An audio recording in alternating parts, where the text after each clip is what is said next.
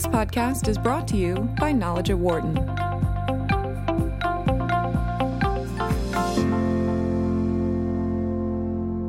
Jack of all trades, master of none is a common phrase used to describe a generalist rather than an expert in one area. The traditional path to success has emphasized excelling in a field. But a new book looks at why the jack of all trades may be the better way to go today. The book is Range, Why Generalists Triumph in a Specialized World. In it, investigative journalist David Epstein focuses on how spreading one's interest, changing course along the way, and experimenting are important components to finding success. It also touches on one of the great debates in society today with parents and kids. As we push our children to succeed, shouldn't we also let them have some fun along the way? It's a pleasure to have David Epstein with us right now. David, welcome. Thanks for having me. Thank you. You start out this book comparing and contrasting two of the great athletes of the last 30 or 40 years, Tiger Woods and Roger Federer, and look at them from the perspective of how they reach their success. Can you take us into that story a little bit? Sure. So I think the Tiger Woods story, most people have probably absorbed at least the gist, even if they don't know the details. Basically, his father gave him a putter when he was 7 months old. He was physically precocious, and he dragged it around everywhere in a circular baby walker. Started imitating a swing at 10 months. Not that his father was telling him to. He just saw it and started imitating. By 2 years old, he's on national TV showing off his swing in front of Bob Hope. By 3, his father started to media train him. Fast forward to 21, he's the best golfer in the world. Very focused on golf. Large amounts of so-called deliberate practice, where it's like technical training. Roger Federer, on the other hand, obviously, even more dominant. I'd say more clear goal for being the greatest man ever in his sport. But we don't really know. People don't really know his development story, which is that he played kind of a dozen different sports, from skiing and skateboarding, rugby, badminton, basketball, soccer, all sorts of things. Delayed specializing. Mother was a tennis coach, refused to coach him because he wouldn't return balls normally. When his coaches tried to kick him up a level, he declined because he just wanted to talk about pro wrestling with his friends. Actually, when he first got good enough to warrant an interview from the local paper, and they asked what would he buy if he ever became a pro with his first check, he said a Mercedes, and his mother was appalled and asked if she could hear the interview recording. And she did, and Roger had actually said "mehr CDs" in Swiss German, which just means he wanted more CDs, not a Mercedes. So she was okay with that. He kept playing badminton, basketball, soccer years after his peers were focused in only on tennis. And obviously he turned out okay. So my question was, which one of these is the norm? Because, if you look at the science really, instead of just individual stories, which is the norm, and it turned out it is the Roger pattern, that all around the world where sports scientists track the development of athletes, they have a so-called sampling period where they gain these broad general skills that scaffold later learning. They learn about their interests, they learn about their abilities, and they systematically delay specializing until later than peers who plateau at lower levels. And it's noteworthy because of the perspective of what we see in many cases here in the United States right now, where you do see this specialization in a variety of different areas. Sports obviously is one area where you see more and more kids at a younger age only playing one sport year round in comparison to playing the sport of the season. And some people are even doing that when you're thinking about something like chess. You have kids playing chess at a very young age and playing it year-round and not having as much time to play out on the playground. That's true. And I should say, though, chess is actually a domain in the book where I note that early specialization actually does work. So I'm not sort of dogmatic about this issue. I went into it and I wanted to say, well, what domains should you be Rogers and when should you be Tigers? And we certainly need specialists in some domains. And chess is one, and possibly golf, where specialization does work, because they're what the psychologist Robin Hogarth calls kind learning environments, where all information is available, people wait for each other to take turns, next steps are clear. It's based on pattern repetition, so chess is highly based on pattern repetition, which is why computers are so good at it. Mm-hmm. And so if you're in these kind learning environments, and feedback is immediate and always fully accurate, and if you're in one of those kinds of environments, specialization actually does work quite well. The problem is, the more that kind of expertise is based on either pattern recognition or repetitive motions, and the more the more you're in one of those domains, the more likely it's getting automated. But as you mentioned a moment ago, from the research that you've done, it seems like the path to success is more associated with having a variety of experiences in your life. Yeah, in these non-chess-like endeavors. So the more dynamic sports where you have to do on-the-fly problem solving, these are what Hogarth would call more wicked learning environments, where patterns don't just repeat, and you have to do things on the fly and at speed, and you have to solve problems that you haven't seen before. So you have to take skills and knowledge and apply them, do what psychologists call transfer, apply them to situations you haven't seen before. And whether you are a kid learning math or sports or a scientist working on an unusual problem, when you're in that world, what you need to do is transfer knowledge, because you're trying to do something you haven't done before. And the way you set that up is with this much broader-based learning. So the classic research finding goes like this: breadth of training predicts breadth of transfer. So the more varied your training is, the better able you'll be to apply your skills flexibly to situations you haven't seen. And again, that doesn't matter if it's math or sports. You're trying to learn how to match a strategy to a type of problem instead of just learning how to do repetitive patterns, which is more like chess and golf. So in those areas, specialization is fine. You have a chart in the book that lays out the differences between what you refer to as near elite and elite, and it is interesting how that lays out. And in the course of many cases, there is if you are a quote unquote near elite athlete, that there is a dip at around age 16 where it goes to the negative, where the elite athlete continues on for a while, correct? Yeah, that's right. So the elite athletes, they do have exposure early. It's not like they're not exposed to their sport, but they spend less time in that so-called deliberate practice, that technical training. Right. So they're spending less hours overall. They tend to dabble in more sports. Doesn't matter if those sports are formal or not, but more physical activities. And a larger portion of what they're doing is unstructured play. So if you go to Brazil, the kids are all playing this game called futsal. That's one day on sand and one day on cobblestones. And so I don't even think that multiple sports matters that much. I think it's just a proxy for the diversity of your movement skills and your problem solving and training. And so you see this pattern where the kids that jump out, it's basically the way to make the best 10-year-old athlete is not the same as the way to make the best 20-year-old athlete. If you want to make the best 10-year-old, you teach these highly technical skills early. And so that's the graph you're talking about, where you see those kids jump out to a lead, and then they get caught, basically, and surpassed by their peers who are doing more different stuff and unstructured play early on, and then start having much faster learning rates as they get older and they fly past them. But how much benefit can you see from the research that you've done looking at the formative years of an individual, of a young boy, young girl, and giving them a variety of experiences as they move along?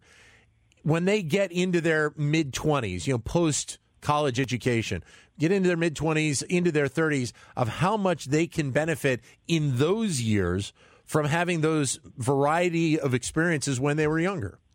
Yeah, so for the athletes, we kind of talked about that, but let me give an example for people in that age range that you're talking about. So one economist actually wanted to find out how important is specialization timing in education. So right. whether kids are picking something pretty early, like when they're in their mid-teens, and studying that, or if they get to do this greater variety of stuff first before they settle in.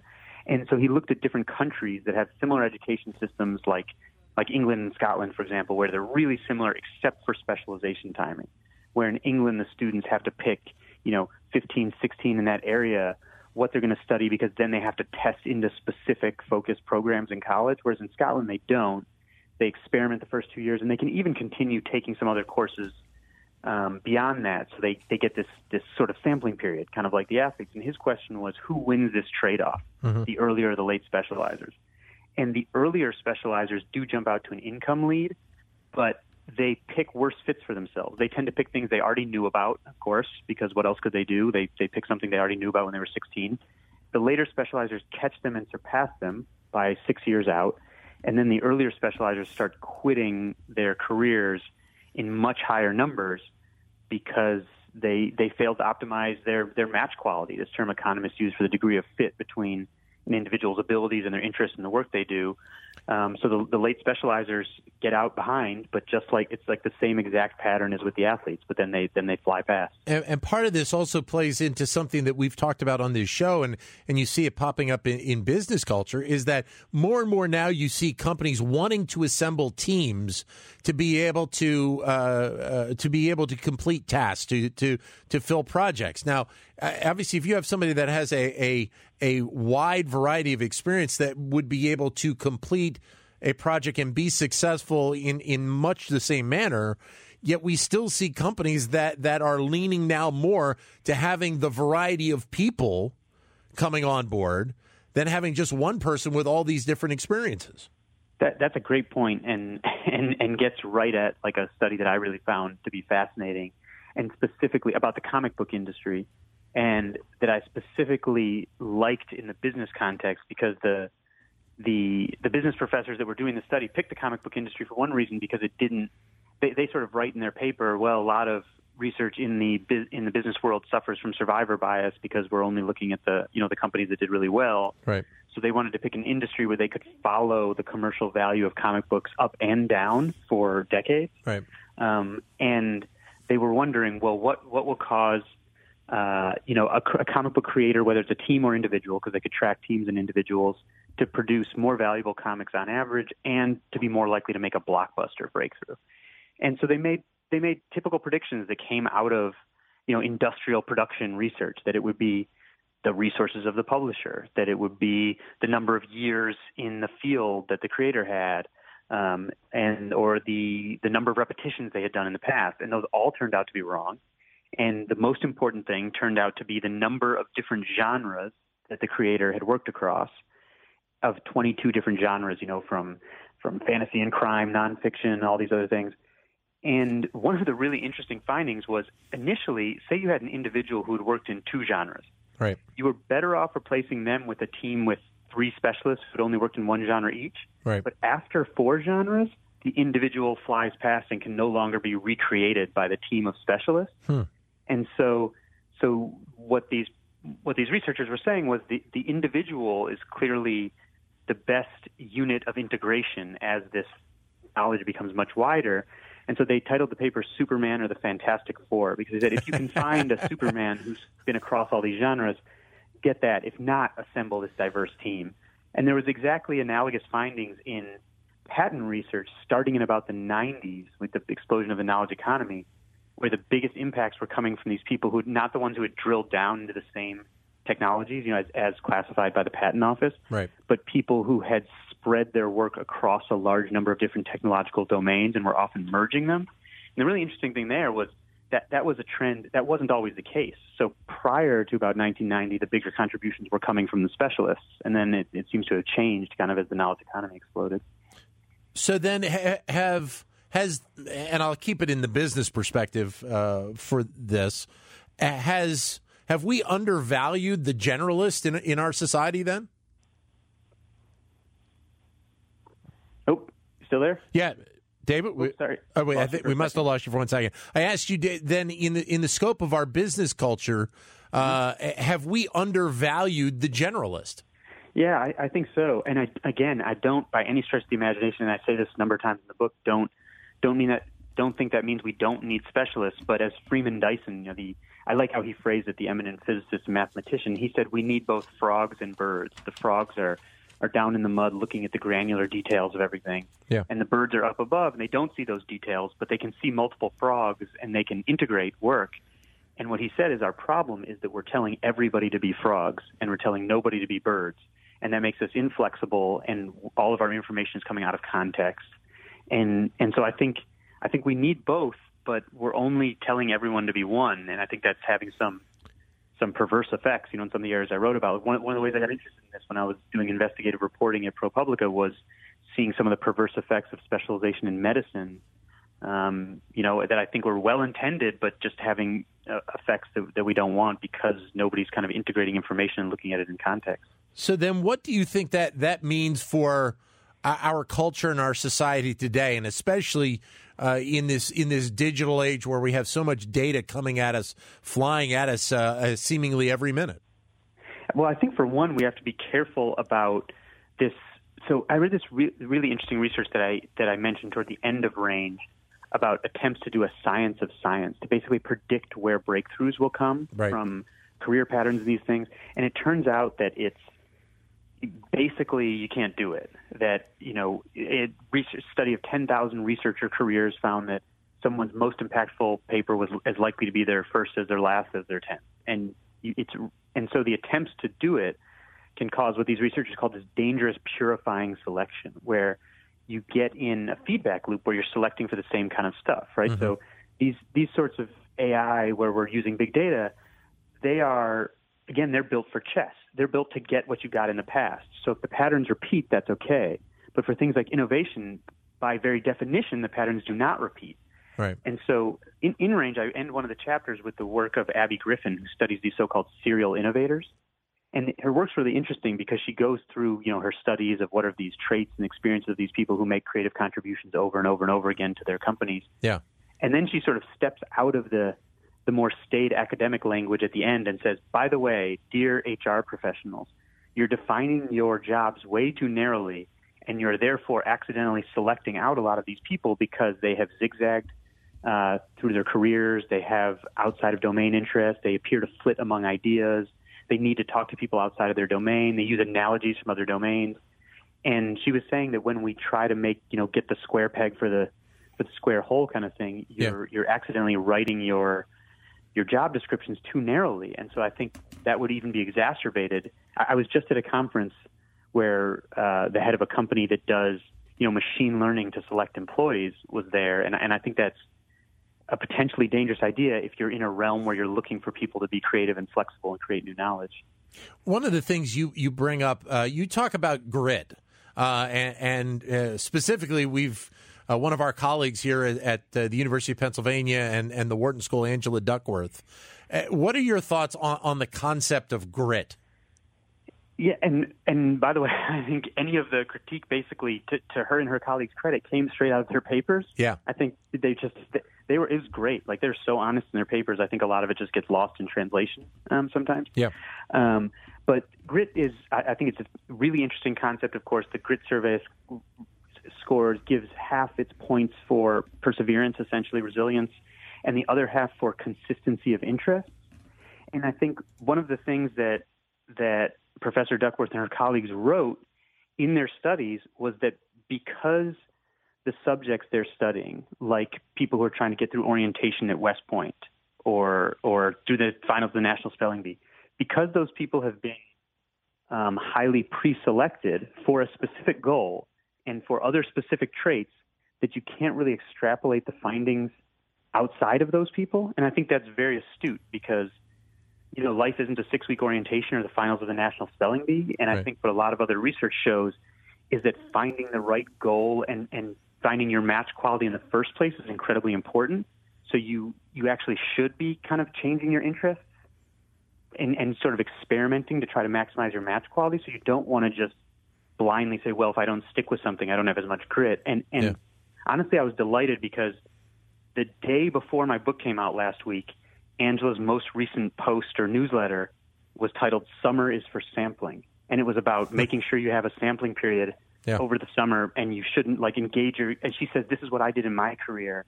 And so, you don't want to do grit just for the sake of grit before you've identified a good match and a goal. And I was really happy to see her write that. But are we seeing more of a sampling period in general now? And I think about how we see, people may work for a bank or a grocery store or wherever it is, but we have more and more instances of people that either have a second job or they are obviously giving of their time volunteering. So to a degree, I feel like that's almost a version of sampling as well. I agree with you, and I think that's happening. And even so, Bureau of Labor Statistics data shows that, even though we equate this kind of thing with millennials, I think a lot of times in the news, the Bureau of Labor Statistics data shows this actually is just a continuation of a trend that started with the very last baby boomers, right? Where they averaged about 12 jobs between ages of 18 and 48, and now it's just going up. And I completely agree with you. And some other trends that have taken hold, like previously, people who became CEOs, in in sort of the so-called company man era, what keeps coming up in the papers, where you're sort of up or out, would stay in a certain industry or even at a certain company and just move up all the way.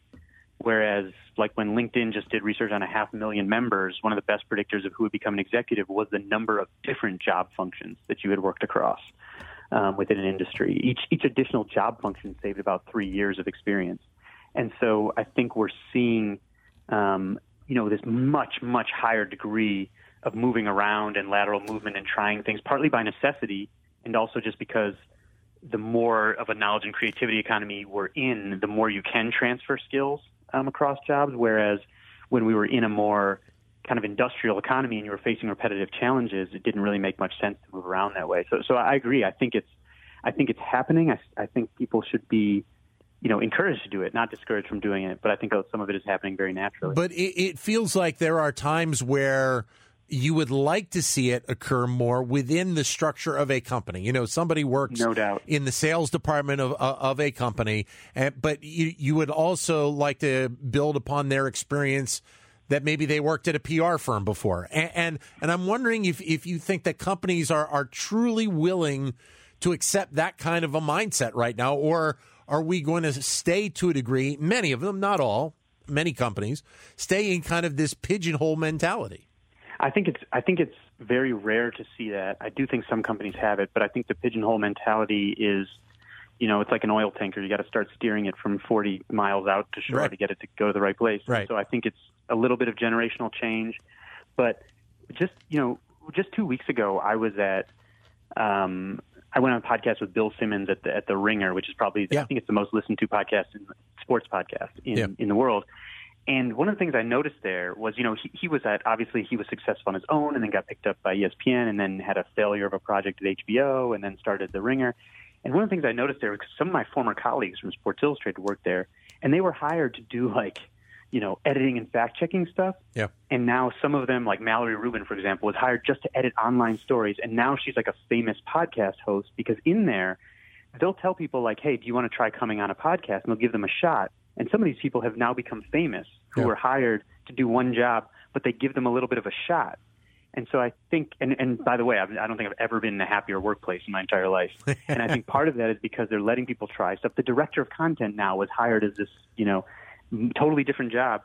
And so I think, I think some people are sort of recognizing that. And that's kind of the part of the book where I write about the Army's use of talent-based branching, where instead of, for officer retention, instead of doing the up or out thing, they now will give these high potential officers, they'll assign them a coach and say, here's a bunch of different career tracks. Yeah. Try a couple different ones. The coach will help you reflect on, how well they fit you as you try different ones. And they're having much better success with that retention. So I think those are just sort of separate, facets of the same idea. But I'm hopeful that if the Army can come around on that, then maybe other places can too. But the retention part of it is a vital issue in our business culture today. And it's one of the reasons why you see some of the change going on in terms of the physical structure of companies and the look of the office as well, because HR departments realize how much money they have to spend when they lose an employee. They don't want to lose that person. They would much rather be able to try and make them happy and try and see if they can incorporate them in more areas. Maybe it's a shift to a different side of the company. Totally. And I think everything we know about everything, it says, keep your current employees, keep your current customers, et cetera, rather than having to develop new stuff. Right. And so I think there's recognition of that. And it kind of reminds me of this famous essay called The Mythical Man Month by Fred Brooks, who went on to found the computer science department at the University of North Carolina, where basically the theme of the essay is what's called Brooks' Law, which is that when you have a software project that's late, adding more manpower to it will make it more late. Right. And the reason that happens is because managers always underestimate how difficult it is to assimilate new people onto that team. Right. And they'd be much better off with the people on the team learning some new skills instead. And so, but they continue to make the same mistake over and over and over and over and over. And I think it'd be good if there's some recognition of that you're way better off developing and diversifying the people you have, like to make those Superman, instead of having the Fantastic Four, which probably becomes like the Fantastic, 100 as the job gets more complex. One of the other topics that you talk about in the book is the 10,000 hour rule, and give us your sense of its significance or lack thereof. Well, I think culturally it's extraordinarily significant, and it's such a moving target at this point because of how many different people have written about it. That what you think it means probably depends on where you read about it. Yeah, and so for some people it's this idea that there's no such thing as talent and only 10,000 hours of practice. Is what talent is. It's masquerading as talent, but actually it's just practice. And practice is incredibly important. That's completely uncontroversial among people who study this. But this idea that there's no such thing as talent that was kind of the topic of my first book. And when Malcolm Gladwell and I were invited to the MIT Sloan Sports Analytics Conference in March of this year, and I sort of asked him how he felt given all our conversations and writing about it, he says, and this is on YouTube, minute 54, he says he changed his mind and that he conflated two ideas, that a lot of practice is important with the idea that in order to be really good at X, you should only do X starting from as young as possible, and that he's been convinced that he conflated those and that they're not the same. And I think that's really astute. I think he's right. And I think the study that spawned the 10,000 hours in the first place, even though that language was not used in the paper, was of 30 violinists who were already highly pre-screened. They were already in a world-famous music academy, and the top 10 had practiced on average 10,000 hours of deliberate practice by age 20, but there was no measure of variance reported in the paper. And I organized a panel at the American College of Sports Medicine that included Anders Ericsson, the author of that paper, and he was asked about the variance there, and he said he wasn't sure, and then when he was pressed on it, he said it was definitely more than 500 hours. So we actually don't even really know how far under and over 10,000 hours was and what the real average was. And that's the case in every study. So in studies of developing chess skill, the range of hours it takes to get to international master status ranges from some people who've made it in 3,000 hours to other people who are still being tracked at 25,000 hours and they still haven't made it. And if you average it, at the moment, you get 11,053 hours rules, but it tells you nothing about the real diversity of human skill acquisition. So actually knowing things about your strengths and where you fit is really important. How do these concepts, and you touched on it briefly earlier on, but how do these concepts really play into the current education system that we have, and not necessarily thinking about the college side of it, but the K through 12? Yeah, it sort of depends. I mean, the 10,000 hour side, again, like practice is incredibly important, but that's totally uncontroversial. Right. And the question is, what are the best ways to develop someone, and what's the best kind of practice? And I think one of the problems we've had, and this doesn't come out of the 10,000 hours sort of set, shouldn't be blamed for this aspect, but I think it's led to this incredible focus on sort of tracking and measuring things, and so now in K-12. Obviously we use tests for evaluation. The problem is, and this is the chapter, actually I was at Penn doing some of the reporting with some of the cognitive psychologists for chapter 4, Learning Fast and Slow. And what I was learning is that, cognitive psychology has these incredibly well-supported methods for learning. The problem with them is that they slow down initial progress. So the learner doesn't appear to be making as quick a progress, and they're more frustrated, and they will rate their teachers worse because they're more frustrated. But that's actually the way you want to learn in order to build up later knowledge. So, for example, one study that just came out that I didn't have time to get into the concept I got into the book, but the study just came out like a week ago, looks at this concept called interleaving, where basically you have kids learning math. These were in 7th grade classrooms. Kids learning math, some of them get certain types of problems where they practice problem type A, then type B, B, C, and so on. The other type gets all problem types mixed up, like shuffled up, which is called interleaved. And those kids who get it all mixed up they get frustrated, they rate their learning as less, they rate their teachers lower, their parents rate them as more frustrated, all these things. And then come test time, where both groups are seeing problems they haven't seen before, the group with the interleaving blows the other group away. Because group 1 has been learning how to execute procedures, and group 2 has been learning how to match strategies to types of problems, and that's what you want. And the effect size in this study, the kids were randomized to which kind of study they were going to have, And the effect size was on the order of taking a kid from the 50th percentile and moving him to the 80th percentile. Right? With changing the method of study, the problem is it's so deeply counterintuitive because the kids that are doing the AAA, BBB make better progress before your eyes. So one of the deeply counterintuitive, for me, themes of range was this idea that you can do things that cause immediate progress that are undermining your long-term progress. And that's a hard thing to get your head around. So I think those cognitive psychologists, we really have to build a bridge between them and teachers to try to get some understanding there. What would you like, for people that read the book, what would you like them to take most from it that and maybe it's even a greater scale of how these ideas potentially can impact our society today?